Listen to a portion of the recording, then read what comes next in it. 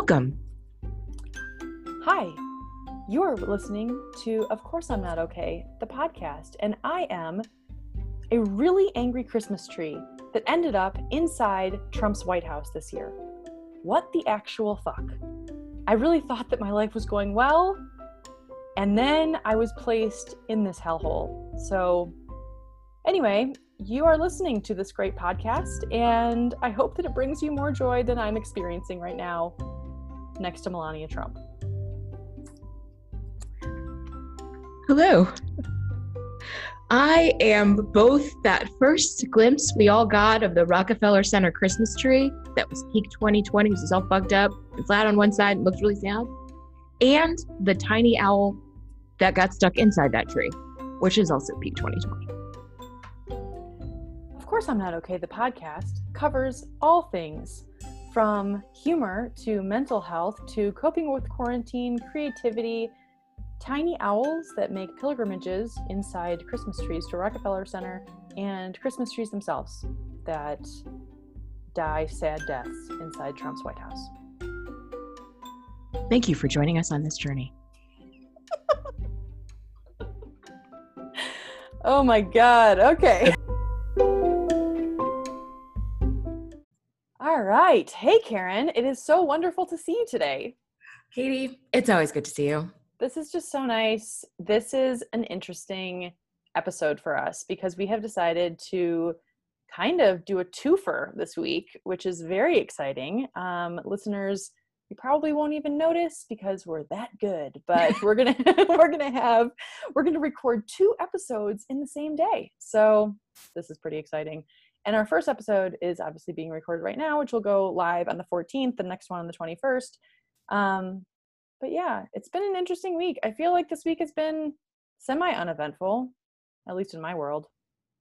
I feel like mine has been uneventful too, and I feel like it went by really fast, which is kind of alarming, to be honest, because it's December. Yes. I mean, there's always the days that I'm just like, wait, how is it December, whatever it is, or how is it November, whatever it is. But I will say that I'm personally extremely excited about the vaccine. I know a lot of people, everybody probably is, but like, it was interesting this week when I heard that Obama and Clinton and Bush were all going to get the vaccine live on camera.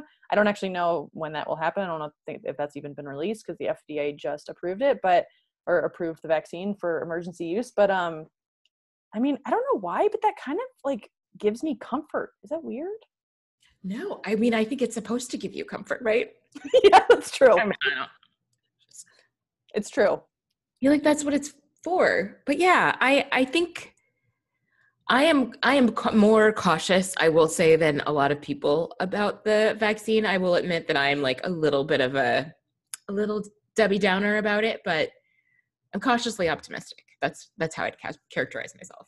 Oh yeah, no, I was 100% cautious. Cautious is actually a lenient term to what I felt until I found out Obama was going to do it. Before Obama was going to do it, I was like, oh hell no, I'm not going to get a fourth arm because of this stupid shot. Like, seriously, that's what I was thinking. I know. Well, and I heard somebody on NPR talking about getting the vaccine and feeling fine. And one of the questions that people keep asking him is about long-term effects, which is one of my questions. And he was like, I got it 5 months ago. And I was like, 5 months ago? That's the blink of an eye. I don't care about how you feel 5 months later. I mean, have you been looking at the U.S. pharmaceutical industry? Like, that shit doesn't happen immediately. So things get pulled off the market. And the sirens agree with me. Like, I just feel like 5 months to me is not that's not a compelling testimonial about the long-term effects. I 100% agree. And we need a Marty McFly to get into a time machine, DeLorean, to go and like take the vaccine right now, go back to 1985, then come back to 2020, and then report back. Then I would trust it. This is a Back to the Future reference for those of you who have never seen the 1985 movie Back to the Future. Thank you for that. I mean, we probably do have some younger people in our audience who might not be familiar with that film. Yeah. Funny story about Back to the Future. The paper I work at has a 50-year archive, and when someone was digitizing movie reviews, they got lazy and just put in the same date for all of them. and it turns out that it was the date from Back to the Future. You're For kidding. No. The publication date for hundreds of movie reviews. And I can't remember the date now. But it took the film editor like a really long time to figure out like, why is everything that date? No, it's from Back to the Future. Oh my gosh. I wonder if they like put it into the computer at the time, like, or they were doing a movie review about Back to the Future, and then wow. Yeah, I bet he just like didn't want to have to figure out when all those movie reviews were from. So. That is insane. And also, yes, we do need a time machine for the vaccine. Like, I mean, I really do, feel for people who are in those positions, like, the frontline workers and stuff like that, that are now going to be mandated to take it. They don't have a choice. And so it's like, okay, well, on one respect, if I was that person, or if I was one of those people, I probably would be thrilled. But then on the other part, I would be like, oh God, like, I don't know. There just isn't a choice right now. Like, you just kind of, this is it. So. Yeah. I mean, I think that's the heart of so much of this for us, is the lack of choice and the struggling to take control of things we can take control of. And that's why we have a podcast. Yes, it is. This is our tiny slice of control in the world.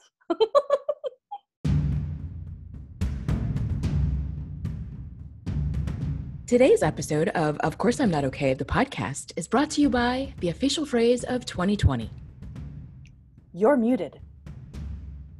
Thank you for sponsoring this podcast.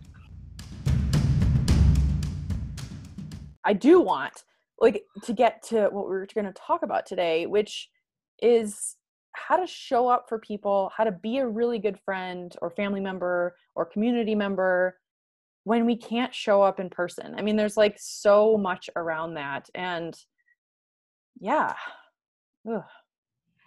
And, I feel like it's something that you and I talk a lot about, and we have, this, just to peel back the curtain, we have this giant spreadsheet of possible topics, and there are tons of ones about friendship on it. And I feel like you and I dance around them because female friendships are a hard thing to talk about. So I feel like this is probably one of our most positive friendship topics, like how to actually show up for people and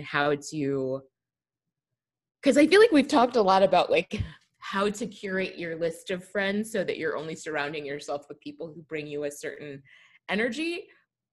But like, once you do that, what does that look like? What does that relationship look like now? Totally. And I agree with you that we have kind of danced around the whole friendship concepts, because I think it's charged. When you're talking about female friendships in particular, it's very charged in ways. But yes, I agree that this topic, it's like, yeah, once you finally do curate, or you have a good group that you feel really positive around, how do you show up for them? And I think, just some of the strategies that I found during the pandemic, like in the beginning, I'll just be honest, I wasn't really talking to that many people. Like, I just wasn't. And I was kind of, I just was kind of in shock. Like, I was like, well, first off, I thought it was going to be a 2-week thing. And so I was like, okay, no big deal. I won't touch base with my people for a couple weeks, and that's fine. But then it obviously didn't turn into that.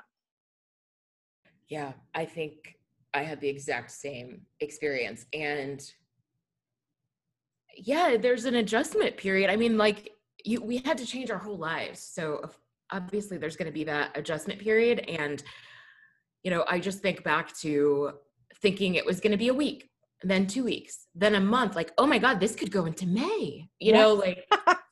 Oh, the good old days. Right. And so, yeah, I feel like, how do you prioritize now that we know this shit's not over, not going to be over? How do we prioritize relationships, especially during the winter when it's so tough and isolating? Totally. And I think it's definitely an art more than a science, in terms, at least for me. Like, I find that sometimes I go really hard and like catching up with everybody in the same day, week, whatever. And then I'm so burned out. And then I'm like, oh my God, so many boundaries are crossed. Like, not that my people are crossing my boundaries, but it's more like I'm just not allowing any space for myself. And so it's like, okay, what's actually working? And so I think for me, I just have multiple forms of communication with people. Like, I'll text people, I'll send people a Marco Polo, which, for those of you who don't know, Marco Polo is basically this app that you can send video messages on. it's actually awesome. At first I was like, this is stupid. And then I realized for the people that are in different time zones and like, I just truly can never get on the phone with them for a variety of reasons, it's actually kind of awesome. Have you ever used Marco Polo? I just started using it and I love it so much. I Oh, love it. it's the best. It's free. It's free. Everybody just look up Marco Polo on your app or on your, app store. It's fantastic. And so I love that. And then, yeah, I mean, I think it's like, it's just, I think showing up for people, especially when you know that they're not okay, also has been kind of an interesting thing. Like, I find that just a simple text message of like, hey, thinking of you, like, one line, and kind of even saying sometimes when that person is like really on the struggle bus, like, you don't have to respond. Like, I'm just putting love into the world. I was just going to say that exact thing because I feel like, unfortunately, especially as women, we are socialized to make care into this burden. Like, I called to check on you and you didn't call me back. Like, no. The point is to not create work for that person who's already overwhelmed and struggling. It's just to let them know you're thinking of them. Yeah, I always appreciate when people say, like, you don't have to call me back. I just want you to know I'm thinking of you. Definitely. Yes. That's like the nicest thing that you can say, honestly, because then at least when people say that to me, I'm like, oh, I want to call them back whenever it like, fits into my schedule or whatever. But like, it doesn't feel like, oh God, like, I mean, sometimes I have running lists on sticky notes around my house. Like, I need to call this person and this person. And I'm just like, shit, I'm not being a good, you just picked up a sticky note. People can't see it, but like, yes, like, it's just, it's just hard sometimes. And so, yeah, I mean, just kind of, it's just nice when people, reach out with no obligation attached. Well, and I feel like people don't realize that if I'm having a hard time or I'm just busy or I have a lot going on, making me feel guilty doesn't make me want to interact with you. No. So I'm going to get on the phone with you and you're going to spend how much of that conversation? Oh my God, you never call me back. You never whatever. Like that. No, totally. I definitely want to sign up for that conversation. No, So it's true. It's true. Actually, that's such a good point because it's also like, kind of, I feel like I'm getting into the female friendship conversation again, but like, it's okay. This is good. This is real. And so it's like, I think that I've had some conversations with people where the first 10 minutes is like, I'm so sorry that we haven't connected, and back and forth. Me saying I'm sorry, them saying they're sorry. Oh, it's just been so bit. Okay, fuck that shit. Can we just cut that out? Like, can we just seriously put a moratorium on apologizing for pretty much anything right now? Like, come on. Let's be honest. Like, all of us are doing the best we can. Like, let's just, if we don't talk to somebody for a month or two and like, life gets in the way, it's okay. Like, it's just, we're all doing our best. Like, there's no personal attacks here. yeah, amen to that. Ugh. I also want to just put a pin in something. Marco Polo, if you'd like to sponsor this podcast, you can reach out to us. Today's episode of Course I'm Not Okay, the podcast, is brought to you by Rebellious Magazine. No, I know you've never heard of it. It's okay. It's fine. Listen, it's at rebelliousmagazine.com. It's a feminist magazine. It was founded by a mouthy Black lesbian, and if you give a shit about mouthy Black lesbians, you should read it, and you should send us money. rebelliousmagazine.com. Don't miss it. Check it today. Like, the other stuff that happens for me. So the other day, Tyler and I have some relatives that are much, much older. They're basically like kind of like older than my parents. And they used to live near us in Sausalito, and they're really dear to our hearts. And it was one of those things where they were so excited for us to move, even though they were sad, and like we were sad to leave them. And we wanted to get, like, they texted us and they sent me like a video message, like an actual video message, like a text message. And it was like 3 minutes long about how like they're doing well, and like it was so kind. They like really practiced, and like it was just like very touching.